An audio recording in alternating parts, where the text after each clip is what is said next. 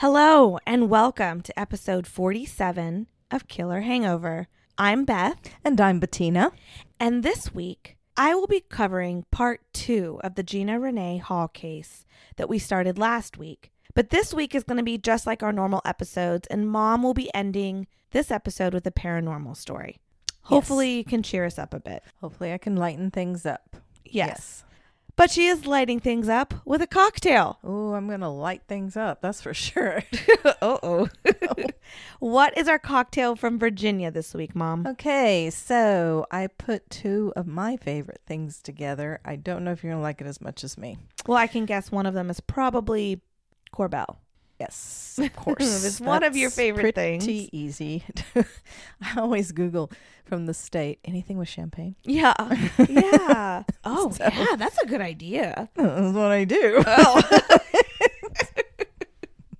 Okay, so this is called Virginia Black Whiskey Champagne Cocktail. Oh, whiskey. Yeah, sorry. And I have to apologize right now. I had to substitute Jim Beam Black for the Virginia Black Whiskey because, well, COVID. and I don't even know if it's COVID. I don't know if they really don't deliver across Kansas. I don't know if they deliver across the Mississippi. That's what the guy working at the liquor store said. Yeah, But, so let's- before COVID, I think he could have ordered it. Yeah. Yes. And, I've actually learned a lot, too, when it comes to, like, the liquor laws of different states and where they can ship and Right. to whom they can ship.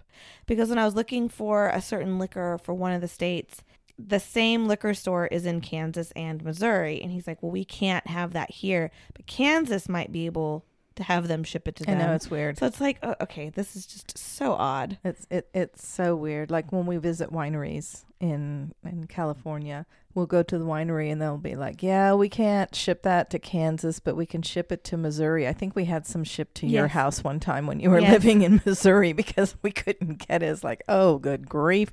We've got to know somebody in every state so we can get it so you shipped no can matter what. Ship it.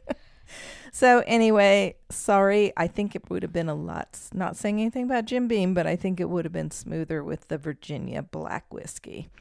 But anyway, that's a double shot of that. A double shot in this little glass. Yeah, it's in a highball. 2 drops of lemon juice. I had more than 2 drops because I used a real lemon and I squeezed and it went. So you've got what? so you've got more than 2 drops. 2 to 3 drops of the bitters, and you like those. I do. And a half a teaspoon agave syrup, and then 6 ounces more or less of the champagne or sparkling. Hopefully you put more than less in mine. You definitely got more. Okay, thank you. And then ice, if you Okay. want ice. So I know it's not going to be exactly to your tasting, but give it a shot. All right, let's try We're this. always up for trying new things, right? Yes. Yes. Ooh, as I smell this, no. It's strong. Okay. Cheers, honey. Cheers, Mama. Ooh, okay. Is that okay? The Corbel definitely intensifies the whiskey flavor, I feel. Really? Yeah, it makes it more bubbly. Yeah. Yeah, like Whiskey usually isn't bubbly. yeah, exactly. So it like makes the whiskey bubbly. Carbonated. Yes, I'm happy. That's only a highball. Yes, and I'm happy that you added more Corbel to mine. I would probably take a little more, a little more Corbel, a little less whiskey, and this would be great. I think it's actually pretty darn good. This might definitely be my after 5 cocktail. Honey, cocktail hour. Are you snapping at Obi or? Snapping at my imaginary butler. All right, I just got the mad out after last week's episode. Now you're going to make Oh, get me ready. There's a mad little more. again. Just a little. Oh, I'm just going going to to keep more, drinking. Maybe that'll mellow me. or not. I'll be ready for some fighting. Oh gosh. So, if you guys haven't listened to last week's episode, I highly suggest going back and doing so. You really don't want to miss a thing when it comes to this case. A big game of telephone, as I've called it. For those that listened last week, let's go over a quick summary. In the best way I possibly can. A beautiful, charming 18-year-old Gina Renee Hall goes out dancing on a Saturday night in June of 1980. We can't know for sure what happened in the Marriott Inn Lounge dance hall, but by all reports, when she left there, she didn't leave alone. Now, knowing who Gina was, I full-heartedly believe that Gina did not leave willingly that night. Can I add here that she was only there for a little over an hour? A little over an hour. I'd even suspect that there was foul play out in the parking lot by not just the suspect, Steve Epperly, but I believe possibly Bill King had something to do with it all as well. Again, this is my opinion. Mine too, yeah. It's our opinion. Statements have changed time and time again, and it wasn't until later that stories all kind of started working together as if the story was composed. That's what Delana, Gina's sister, believes as well, and here we are now. Time and time again, the story is told using the narrative from the testimony that Bill King, Epperly's best friend, gave in court. Time and time again, this half-truth is told. So this week, I'm going to continue in doing the best I can at telling the story and including Gina's voice in it as well. We left off with me telling you that the Monte Carlo was discovered under the railroad trestle on Hazel Hollow Road, left abandoned with the trunk wide open. Crazy. Now, this part of the story is very interesting to me. A police officer driving down Hazel Hollow Road just around 5 a.m. Sunday morning. So that Saturday night when Gina went missing, basically just a few hours after Gina made that call, Gina called her sister like 1 or 1:30. With this that police officer weird phone call, is right? driving by at 5 a.m. He sees a Monte Carlo parked on the side of the road under the railroad trestle with its trunk wide open. There was a car in front of it and behind it. He wasn't too alarmed by this, though. This was an area where fishermen often parked to go down to the river to get fish, so this wasn't terribly uncommon. In the early afternoon that Sunday, a thief, Jerry Ross, also stumbles across the abandoned car with the trunk wide open under the railroad trestle and goes through it. Delana's purse was under the front seat as well as Gina's.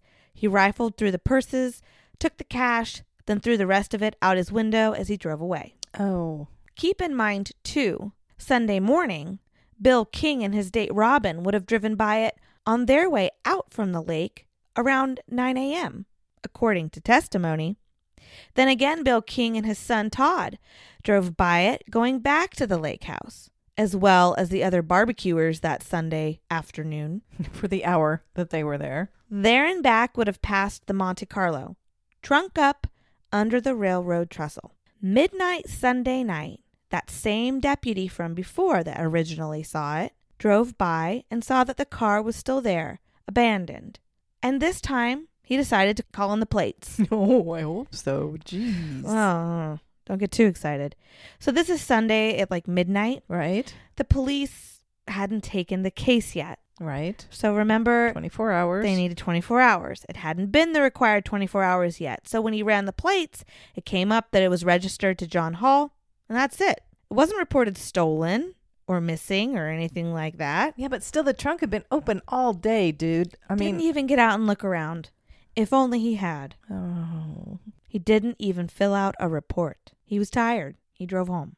What makes my head dizzy is the fact that King had to have driven by this car at least 4 times, if not more. Wouldn't he have recognized the car? According to his testimony in court, he parked next to this exact car at the Marriott Inn Lounge. Right. And then again at his parents' lake house. There's not a ton of people there. It was just Gina's car parked there. I think there's so many holes in his testimony, it's not even funny. So again, this game of telephone comes in. The description of how this car was found has been changed here and there over time, but I'm going to give the best description the car was found in the best way I can by cross-referencing Delana's story and what was described in the book Under the Trestle by Ron Peterson Jr. Okay. Ah, that's the name. I'm sorry. I just put it together. Yes, that's the name. 2 friends of the Hall family out looking for Gina found the Monte Carlo. They made sure they did not touch the car, but peering in and walking around the vehicle, they did notice some things that were very strange. The driver's side seat was pushed all the way back. Now, Gina sounds a lot like me, and that when she drove, she liked to be nice and close to the steering And wheel. she was shorter, wasn't And she was very small. She was about 5 foot. I've been made fun of many times for this as well. Delana didn't always think it was a joke. So the sisters shared this car, and she would always get a little peeved when she she had to drove move it. after her sister, and the front bench was all the way up. So this was back in the day. It wasn't 2 separate seats in the front. It was a bench. So passengers were always joking with Gina that their noses were pressed against the windshield as she because drove. everybody would be like that. Yeah. Now, we know Epperly drove from the Marriott to the lake house. Bill King testified that as such. But we come to find out later from statements made by Epperly that Gina Hall drove him home that night from the lake house. Well, if that's the case, why is the front bench pushed all the way back like it was? And if she drove him home, why does Monte Carlo doing back at the lake? Another thing the friends see just by looking at the car is on the driver's side. The leather car door handle on the inside of the car was broken. Now, this is a sturdy leather car door handle. It's meant to withstand you swinging your door closed. Why was it broken? How did it break? Something of great force had to have caused that handle to break. This piece of evidence was pretty much just glazed over in trial later on. Delana holds this piece of evidence very close to her heart in finding Gina's voice to tell the story.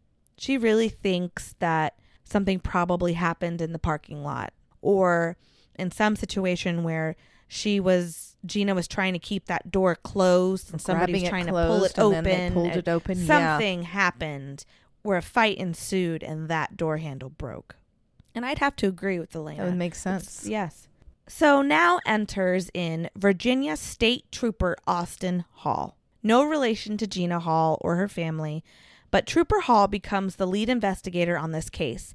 Actually, there had been a shooting that same night that Gina went missing, so a lot of the officers were covering that case, and Trooper Hall was put in charge of Gina's. What's interesting is that he was a highway patrol trooper. Right. This is not really what he normally covers, but he honestly did a very good job on this case. Okay, so we like him. We like him. Okay. We like Trooper Hall. And that shooting, just a little side note to mention, Delana has not totally written off the fact that that shooting may have had something to do with the people involved in Gina's death. There's no part 3 to this case. If there were, maybe I'd dive into that a little more, but Like a decoy kind of thing? a decoy or just a lot of drug dealers. Stephen Epperly had his hands in a couple of bad businesses. Oh, he was a bad guy. Come on. He wasn't into drugs or anything. He was really into keeping his body clean and like lifting weights but he and was eating clean. But he would have been like the bodyguard or something towards these guys. Yeah. Like yeah. Okay, so moving on. Again, we can't have a part 3. When Trooper Hall shows up and checks out the car, the case turns a bit scary for the Hall family. Trooper Hall discovers in the trunk of the Monte Carlo blood and what looks like hair. And this wasn't just on one side of the trunk, as if Gina Hall's body was laying in the trunk. It was kind of all over the trunk. Oh, geez. Inside the car, they discovered what looked like fast food for 2 people. The ashtray was filled with cigarette butts, and a yellow Tennessee plastic cup in the cup holder. Trooper Hall calls into the station and reports that the Gina Hall case now had some suspicious foul play. Forensics were called in to take samples of blood, hair, and fibers, and police from Radford were called in and basically went door to door there at the lake, knocking on doors with a photo of Gina. Now, keep in mind, this is a 21-mile long lake. Mm-hmm. There are over 300 homes. How in the world did they find that fisherman that witnessed? He comes forward when they go to trial, I'm sure. This was all over the media in the area. It's a no-body case. It's a really big deal. Jeez. Trooper Hall believed that Gina's body could have been dropped off of the railroad trestle bridge into the water. If that was the case, he and his team had to work fast. That river water flows very quickly, which worried a lot of searchers. Scuba divers came out making gridlock passes over the bottom of the poorly visible river. Search and rescue walked the river's edge. They searched for 6 hours until darkness fell and planned to restart the search Tuesday morning.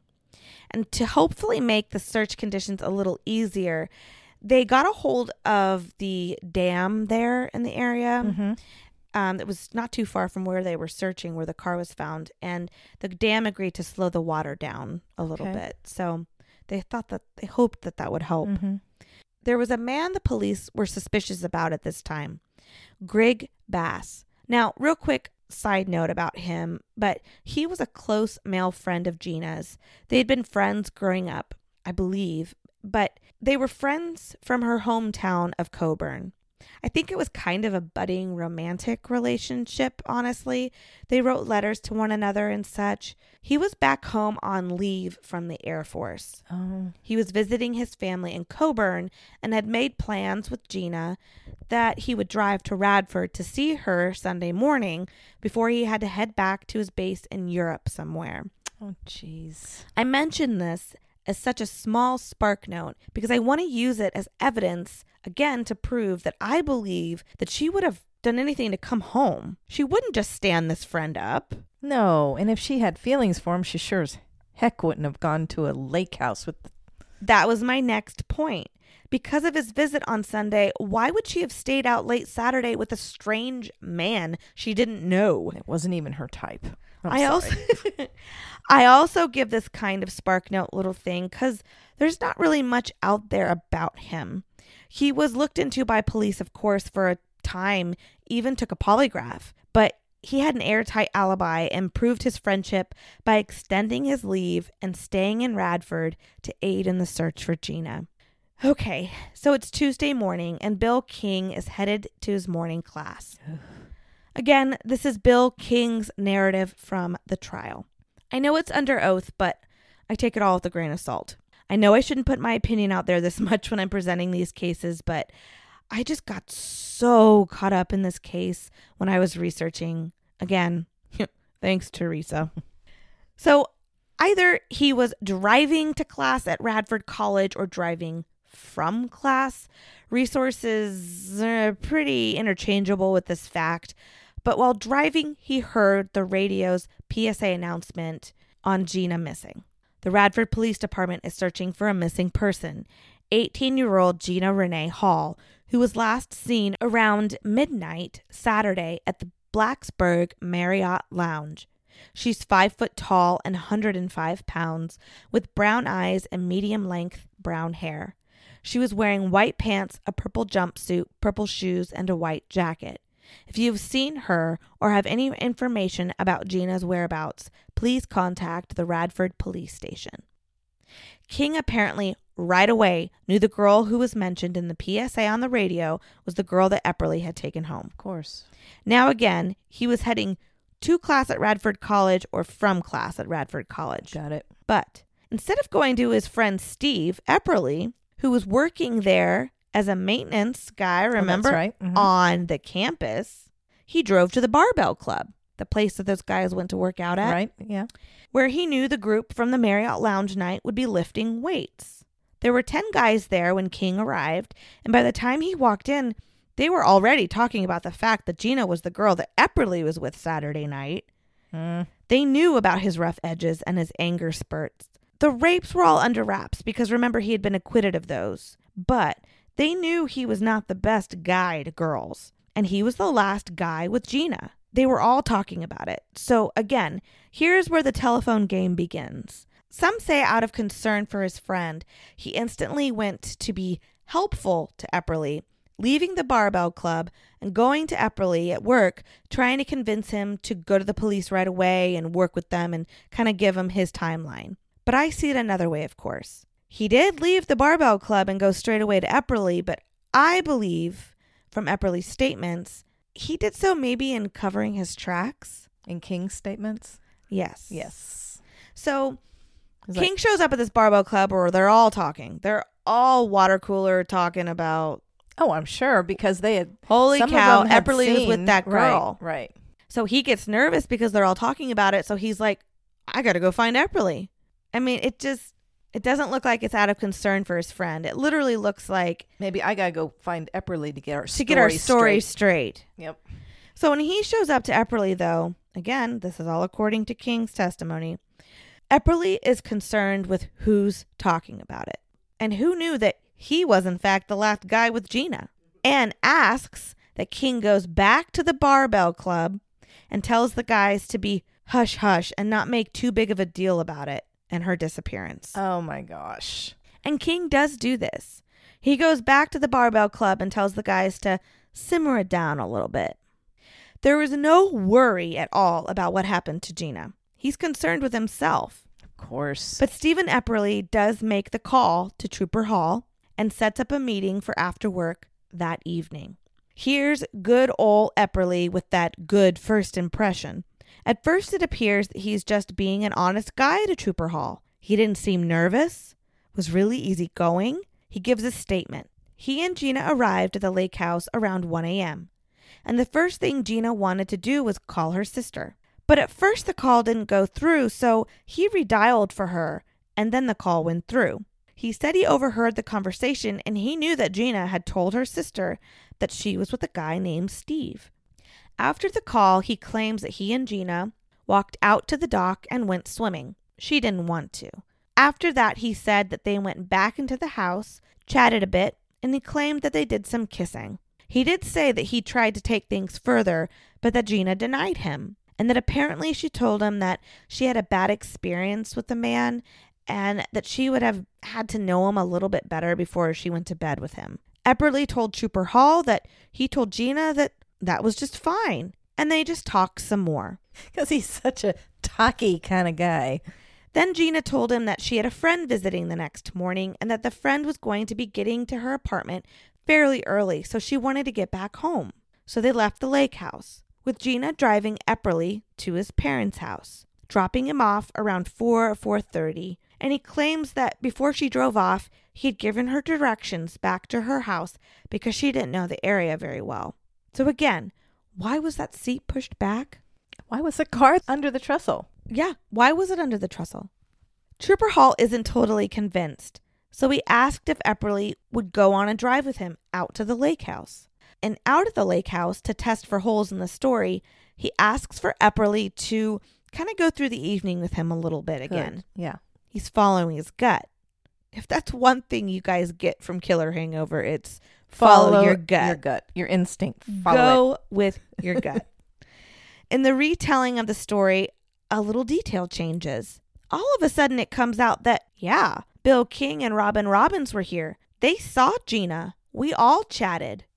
Huh? The two walk around the perimeter of the lake house. Bill King's mom and stepdad, the owners of the lake house, yeah, they're still on their Myrtle Beach trip. I don't know any of this is happening. On the drive back, Trooper Hall tells Epperly, you know what would be a good idea to clear you? Take a polygraph test. Epperly agrees to do it, no hesitation, and they set up a meeting for Wednesday. Tuesday night comes and Trooper Hall is on the fence with Stephen Epperly. Some went as far as clearing his name in their minds. I mean, he went to the station himself. He went with Trooper Hall to the lake house. But Delana was not convinced.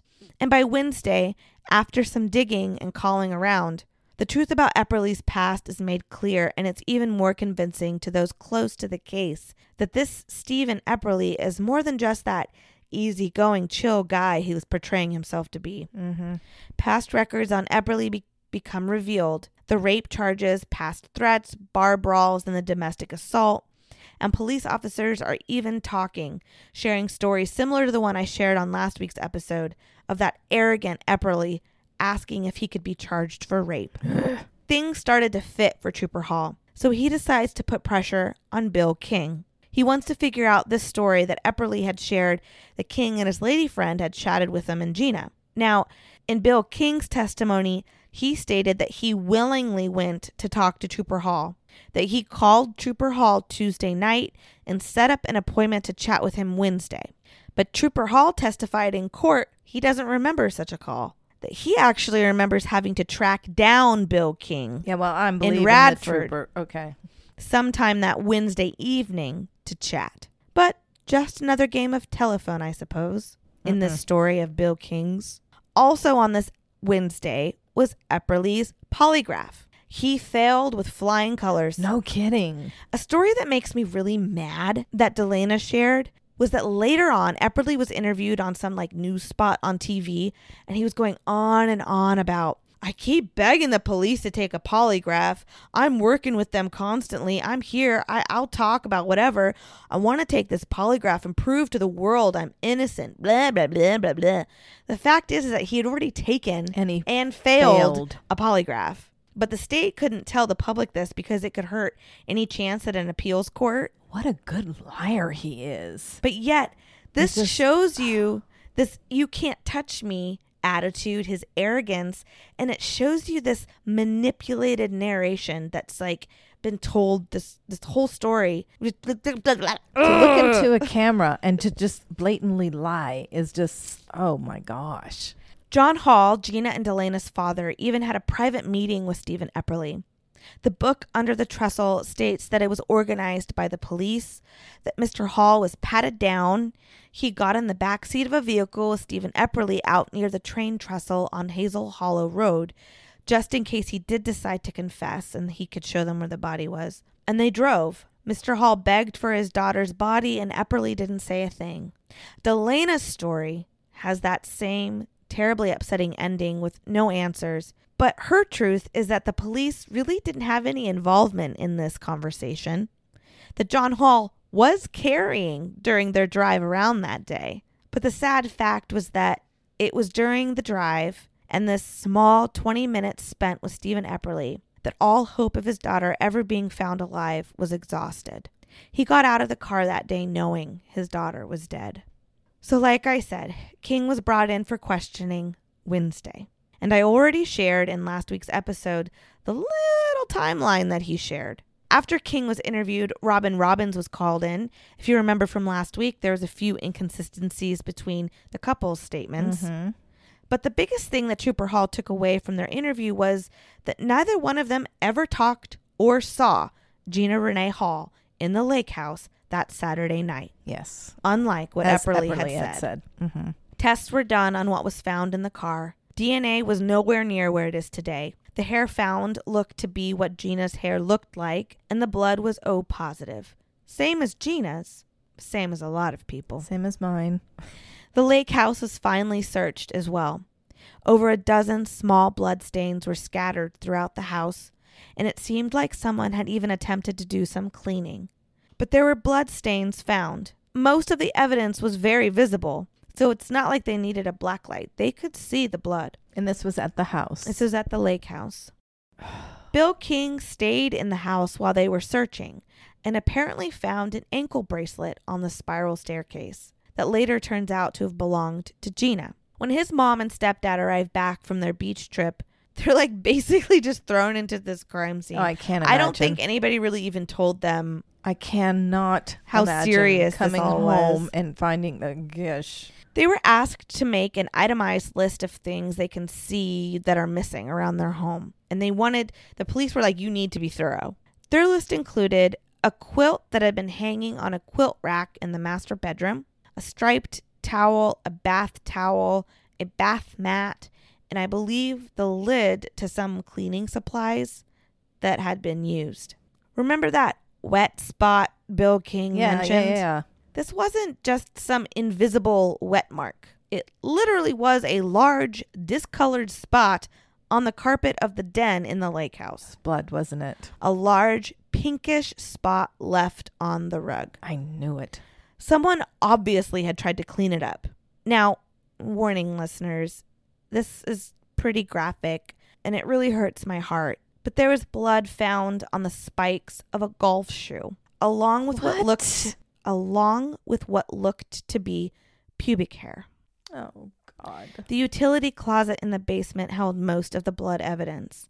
There was lots of blood splatter, and they believed that was the most of it, just blood splatter. But upon opening the refrigerator door, they discovered under the fridge was congealed clumps of blood and hair. This had been a terrible rage-induced attack. Keep in mind, the Hall family and so many of their friends and family are out searching as well. Right. I mean, Mom, police were coming out to help the family on the weekends, on their days off. Oh, jeez. This is just how moved their community was in finding Gina. They're all just searching and praying for Gina's body to be found. Scuba divers are in the lake, in the river. Friends are trekking through the woods. A purple heel is eventually found. Her clothes are found. The white pants and jacket along with the purple bodysuit, so bloodied that the white almost looks maroon. And the towels that were reported missing by Bill King's mother were eventually found as well, covered in blood and fibers believed to be those from the carpet. All of these items were just found in the most random places, on the side of the lake, off the side of the road. So purposefully scattered. Yeah, and the towel had these fibers on it, so they believe the towel was used to try to clean the blood from that carpet, because it was the fibers matched the carpet at the lake house. Now, Epperly was still meeting with police at this time, even without an attorney. Well, one day he is in a meeting with an officer, Williams, when there is a knock on the door, and it's Trooper Hall, some other policemen, and a dog. Mom, this dog, sorry, love you 3 dogs here snoozing in this room, but this dog, his name was Harass 2. John Preston is the owner and trainer of Harass 2, and they had pulled into town at midnight one night and literally got to work right away at midnight. Before Preston had gotten there with Harass 2, they requested the police go to Epperly's house and get a pair of soiled underwear. Yeah. His mom helped him out willingly. Really? Mm-hmm. Nice. At the end, it's really sad, but she did say she had no questions. She knew her son did it. God. Yeah. Anyway, moving on. Breaking Soiled mom's underwear. heart. Okay. They used the soiled underwear for the scent for Harass 2. Mom, this dog traced a flippin' trail from where the Monte Carlo was left under the train trestle. That's where they started. Right. And then he traced a trail basically around town leading straight to Stephen Epperly's parents' house. Oh my gosh. Then they used one of the towels that they discovered from the search with the blood stains, and they lay like 5 towels on the ground about a foot apart in this auditorium, in a high school auditorium, and they had him smell the soiled underwear, and then they let him into the auditorium, and all these towels spread there. He went right to the correct one, and then from there, across the street was the police station. From there, he led police right to that office where he was meeting with Officer Williams. Holy smokes, this dog is amazing. So here they come walking into this room when he's meeting with Officer Williams. John Preston explains all of this to him. He explains all the tracking that was done, leading them straight to Epperly sitting right there in that office. Epperly just sits there real quietly, looking down. Then he just looks up and says, "That's a damn good dog. That's a damn good dog. That's a damn good dog." Oh, 3 times. Gosh. During the continued investigation, Stephen Epperly did move away from town twice. Huh? But he claimed it was because he was being harassed so much in town. Wah, wah, wah. Well, it's all about him anyway. Mm-hmm. Now, what's interesting is that he moved to the Columbus, Ohio area one of those times. And 5 days after he moved there, a 25-year-old female went missing in the area. It appeared that she had willingly let her killer in. Her car was found abandoned. Now, her body was found in a cornfield, and police in Ohio did not see any ties tying Epperly to the case, but the similarities are hard for me to kind of like. I thought if somebody was a suspect, you couldn't leave town. He did, twice. Eventually, Stephen Epperly did start meeting with attorneys. He nor his parents could really afford an attorney, but he was meeting with some that he knew through acquaintances and such, like asking advice. Quote, "What can they do to me if they never find the body?" Like, one of his friend's brother was like a high up attorney, and he was like, "Hey man, can you go ask your brother, what can they do to me if they never find the body?" I mean, he asked the question. Just such an arrogant. I'm not going to go into the entire description of all that muss and fuss of his hiring an attorney. The biggest point to take away is that he couldn't afford an attorney, but he had one kind of like on hand. The guy had worked with him with the rape charges, I believe. Oh, okay. And the guy told him that he'd be there for him, but if they ever went to trial, he was going to charge him a pretty huge, hefty fee. His advice was to shut up and stop talking to the cops. And he didn't help the cool, collected, you can't touch me attitude that Epperly had, because he advised him that if they don't find a body, you're as good as golden. Oh, jeez. Epperly does end up getting some judge-appointed attorneys for the trial pro bono. Mm-hmm. But keep in mind, this is a no-body case. That was a really big deal, especially for the times. The first in Virginia, only 5 in the country. It really was kind of an unheard of thing. Mm-hmm. I mean, even in Texas, the state with like the highest death penalty, the hang 'em high attitude, they claimed no body, no murder. Steve Epperly had some friends in high places, drug dealers and such. There have been many assumptions over the years. I mean, just the way that the Monte Carlo was found with cigarette butts and the fast food and the yellow Tennessee cup. Stephen Epperly couldn't have been acting alone. Mm-mm. So many questions, so many theories. I could sit here for another 10 episodes and chat with you all about them, but because I really need a good laugh and my mom, well, I need my mama.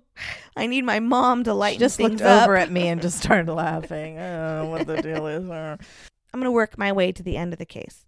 Stephen Epperly was charged with first-degree murder just a few months after Gina went missing. Really? No weapon was found, no body was found, but with the mounting circumstantial evidence, it was clear to the jury that Stephen Epperly killed Gina Renee Hall. The physical evidence, the evidence from Harass 2, was brought to trial, which is cool. That's kind of a rare thing, which Stephen Epperly's awesome. defense wanted to fight because he was a German Shepherd. He wasn't a bloodhound. And at the time, it was usually bloodhounds. Me a break. I think they were desperate. That stupid, arrogant question he asked came back to haunt him. And my favorite statement, "That's a damn good dog," basically locked him away. Oh, it was a confession. Stephen Epperly was convicted to life in prison. Now, he was up for parole last year. He was denied, but he will be up for parole again this year. And I believe it's actually twice a year he's up for parole. Are you kidding me? It infuriates me. He still claims he's innocent. He's still arrogant. He's still holier than thou piece of beep. There's so much more to this case, y'all.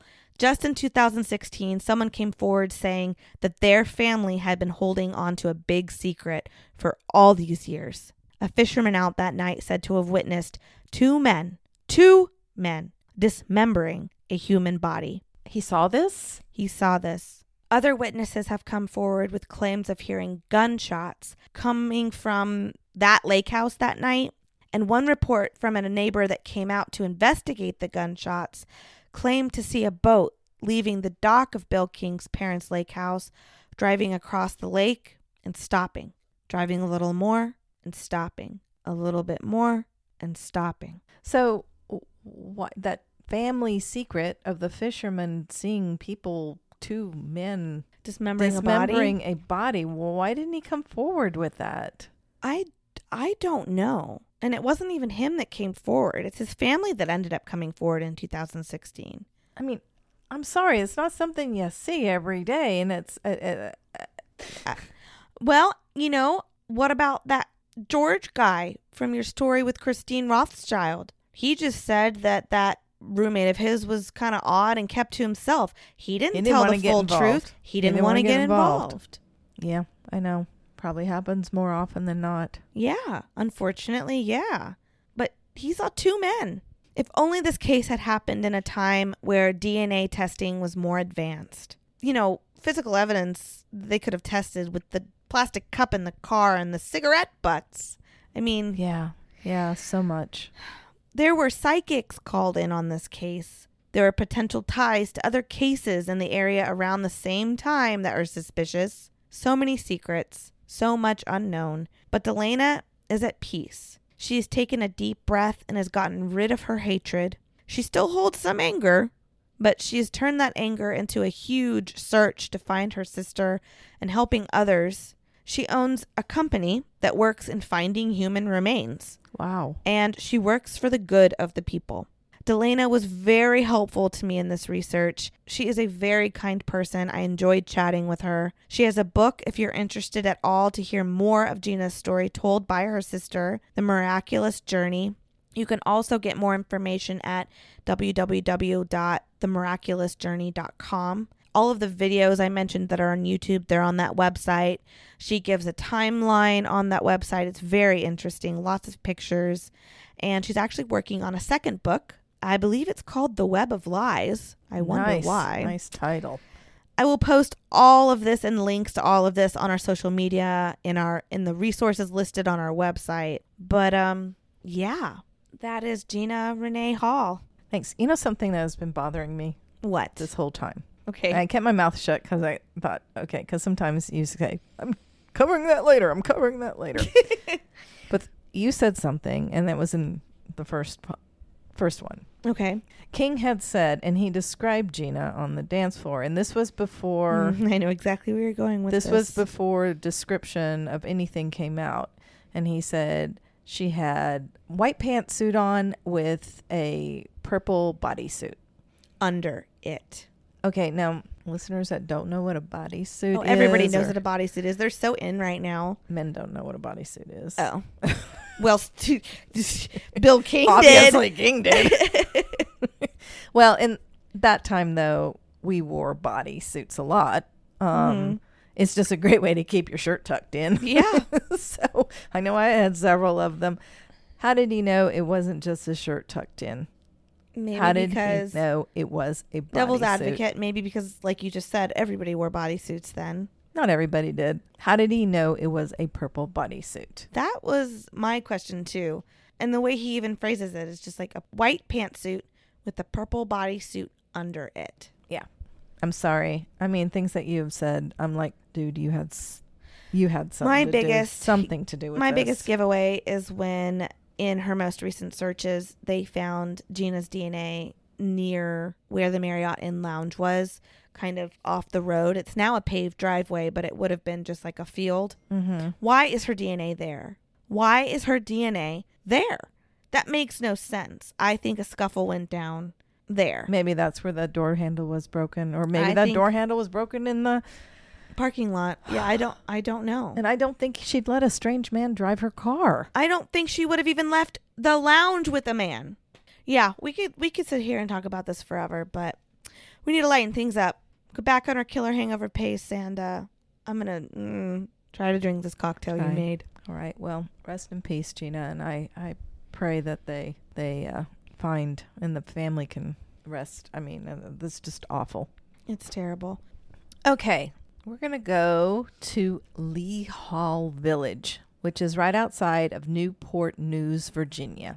And this is the Boxwood Inn Bed and Breakfast. Ooh, another bed and breakfast, Mom. But before it was Boxwood, it was Lee Hall Mansion, which was built in 1897 by a wealthy businessman, Simon Reed Curtis. The mansion was home to his family as well as being the commercial site of many of the small town businesses. Basically, they kind of started the town with this mansion. Yeah, wow. The mansion was the village's first home, but it also housed a dry goods store, a post office, a boarding house, and a tax assessor's office. So Holy all of that cow. was in the house. Was it a very large house? It was a mansion. Yeah.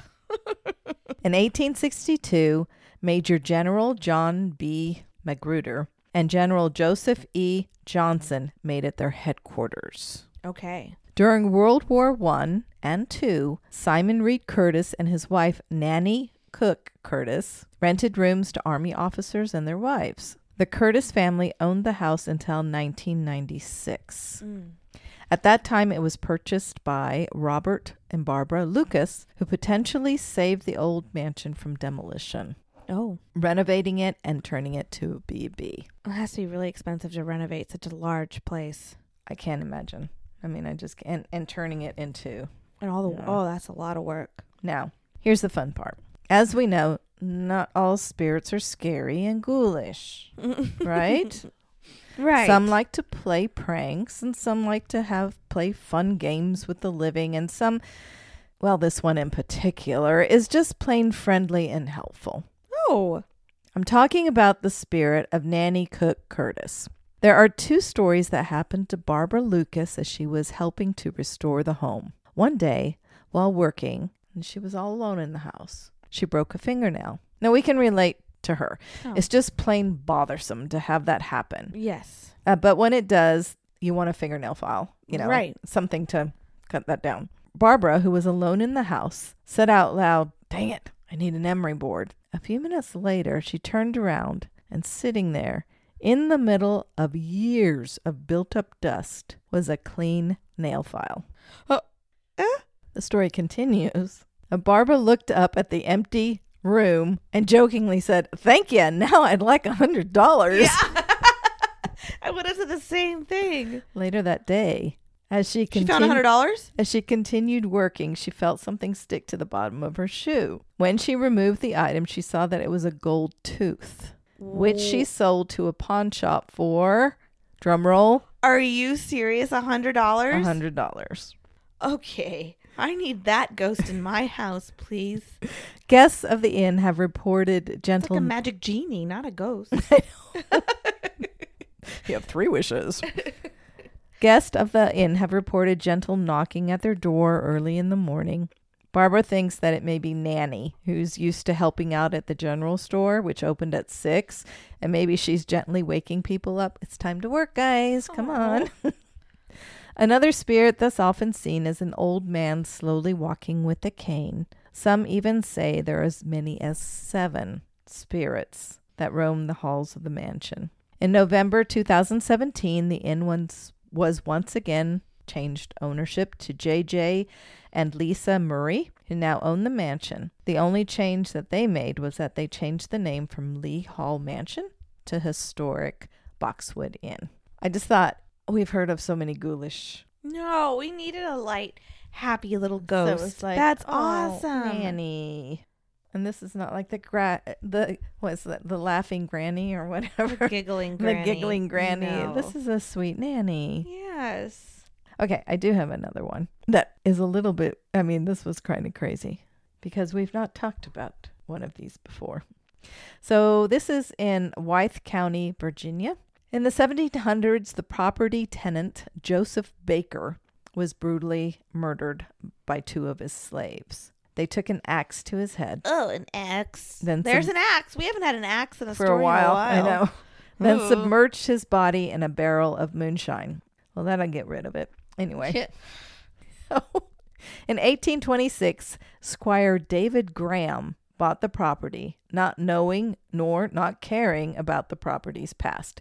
It was also rumored that he was an alcoholic. After this drink, I really don't care about much either. I was just going to say that.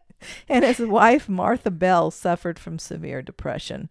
So the man's mind was definitely focused on other things than what happened to Joseph Baker, who he didn't even know. Right. Squire Graham was prominent in the iron industry, so he didn't exactly lack money. With that said, Cedar Run Estate began to evolve. Slave quarters and barns were erected, the grounds were tended to, and a mansion, Major Graham, was built. It was named after Major David Pierce Graham, the squire's first son. Okay. Which actually took 4 phases to look like it does today. An 11,000 square foot antebellum home. Beautiful. It's not. Oh.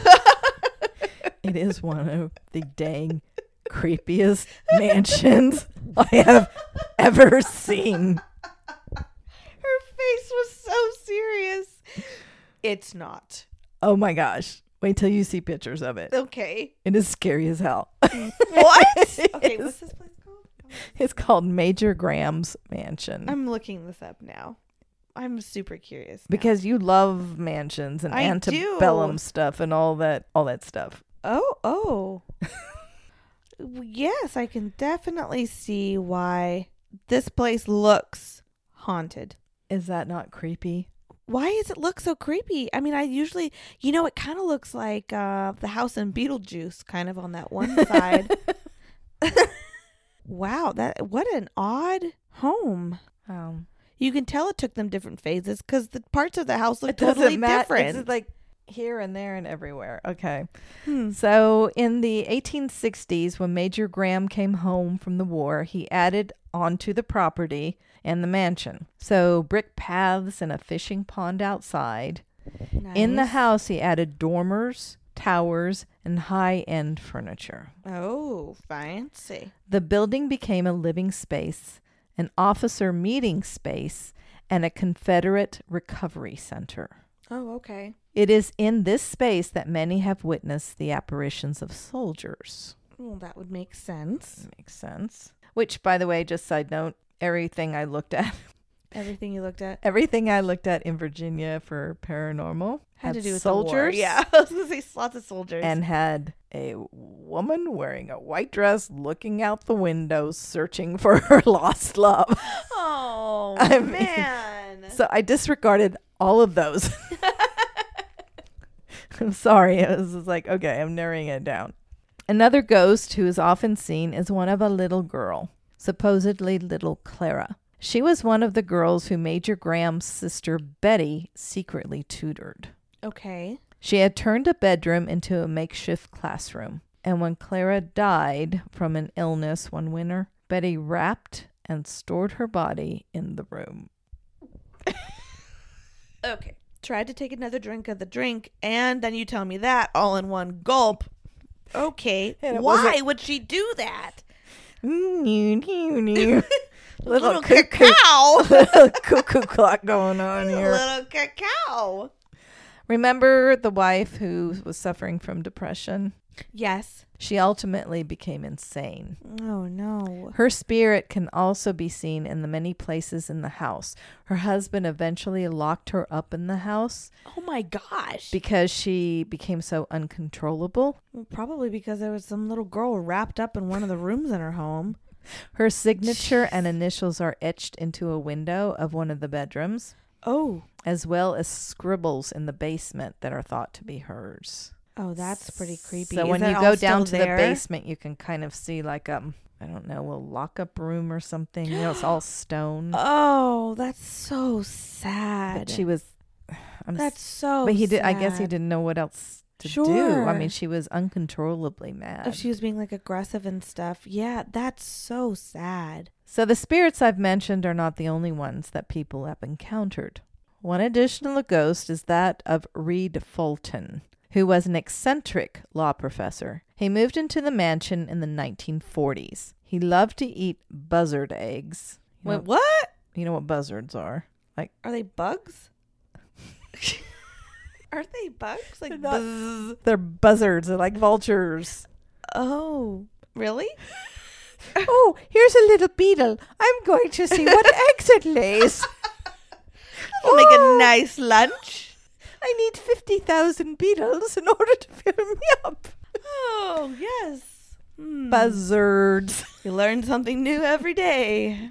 I don't know how we found buzzard eggs to begin with. But Yeah. I love to eat buzzard Is he eggs. just climbing in people's trees? And he liked to splash in the Cedar Run Creek rather than take baths. Oh, he sounds lovely. According to some witness reports, his spirit actually stinks. I can imagine. Because in life, he never took a bath.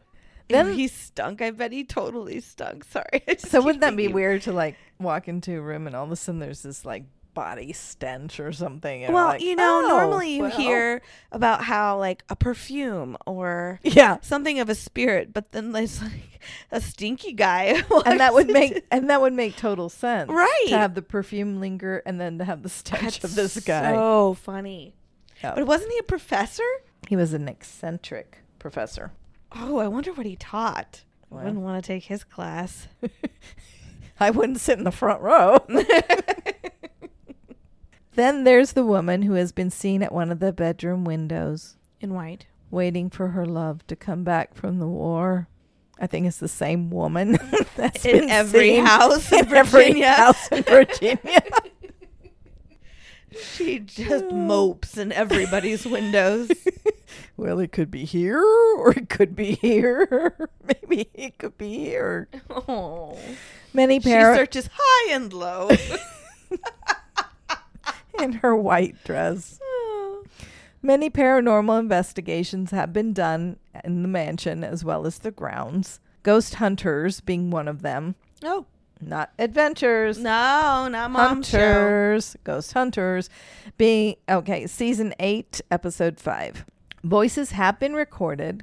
Sounds have been heard like the swishing of skirts. Oh, cool. And footsteps going down the staircase. Today, Cedar Run is owned by Josiah Weaver, who purchased the mansion and grounds in 1989. Events, tours, and festivals are held at the estate, which includes the Graham Fest Music Festival, where attendees are introduced to the haunted past.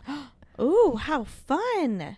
Like through tours. They take Yeah. them tours through the grounds and the house, and sometimes they actually Is have. the house renovated? I'm sorry, did you say that? Is it kind of, is it? I think he's done a good job in renovating it and Really? bringing it. I mean, he, yeah. And, Wow, that's cool. and while they're there, they can also relax to music, live music that's played on the grounds. Oh, how fun. So the owner, Josiah, is very into music. That's really neat. Sounds to me more like folk music type Uh-huh. stuff. So it's like a whole festival. So you buy a ticket to get in, and it includes the house tour, the ground tour, listening to music I would all totally day. do that. It sounds like a really fun event. Yeah. So did I bring you some happiness? Yeah, you distracted me for a little bit there. You That did. and drink. And the drink, which as much I as she did. does not like, there's only half an inch left. Yes, there's only a little sippy there. I drank it. I had to. There's several more stories in Virginia. I mean, that was one place. Sometimes we struggle with finding paranormal. I don't know. But Virginia, definitely not No. lacking in. No. There were There's so many much history there. so many things to choose from, but I knew that your story was so important to get out, and that this was, just to lighten something things light. up. Thank you, Mom. I appreciate that. Whew. Well, friends. I'm going to give you a hint as to where we're going to explore next week. Oh, just a hint. You're not going to tell them. Are Hello. you Is this supposed to be spooky? Oh, if you guys could see her dancing. Hello. Waves. And this is not. Ooh. the wind blowing. Palm trees. Mom, I hate to tell you, they've already turned us off. Have you guessed yet? Aloha. Aloha, which We're means going hello to and Hawaii. goodbye. Yeah. I heard it means hello and I love you. That's what Moana told us when we watched a Disney special. I thought it meant hello and goodbye. That's what we kept saying when we were in Hawaii. Yeah. Hello, I love you. Yeah, you could have Hello, been I telling love you. strangers you love them. Next week, we will be covering back to our normal episode, a true crime and paranormal story from Hawaii. Yes. We will be posting all the links and resources from this episode to our website, which is www.killerhangover.wordpress.com. If you just can't get enough of us, you can become our patrons. Hey, and let us know what you think about the new release of last week, the listeners episode. Yeah. Did you guys like them? We really enjoyed doing that extra episode for you guys. So send them in. Keep sending us your stories. killerhangoverpodcast@gmail.com. They can be true crime. They can be paranormal. They could just be a little message that says, hey. We'd like to do it on the 7th of every month. So keep them coming. Plus, by the way, my birthday is January 7th, and that's the next listeners episode. So just saying. This is another good one, Mom. Whew, it was. Yes. Heavy duty stuff that you shared. Thank you very much. I'm happy to lighten the load with this very heavy drink. Another good one, Mom. Cheers, Mama. Cheers. I love it. Aloha. Love you, kid.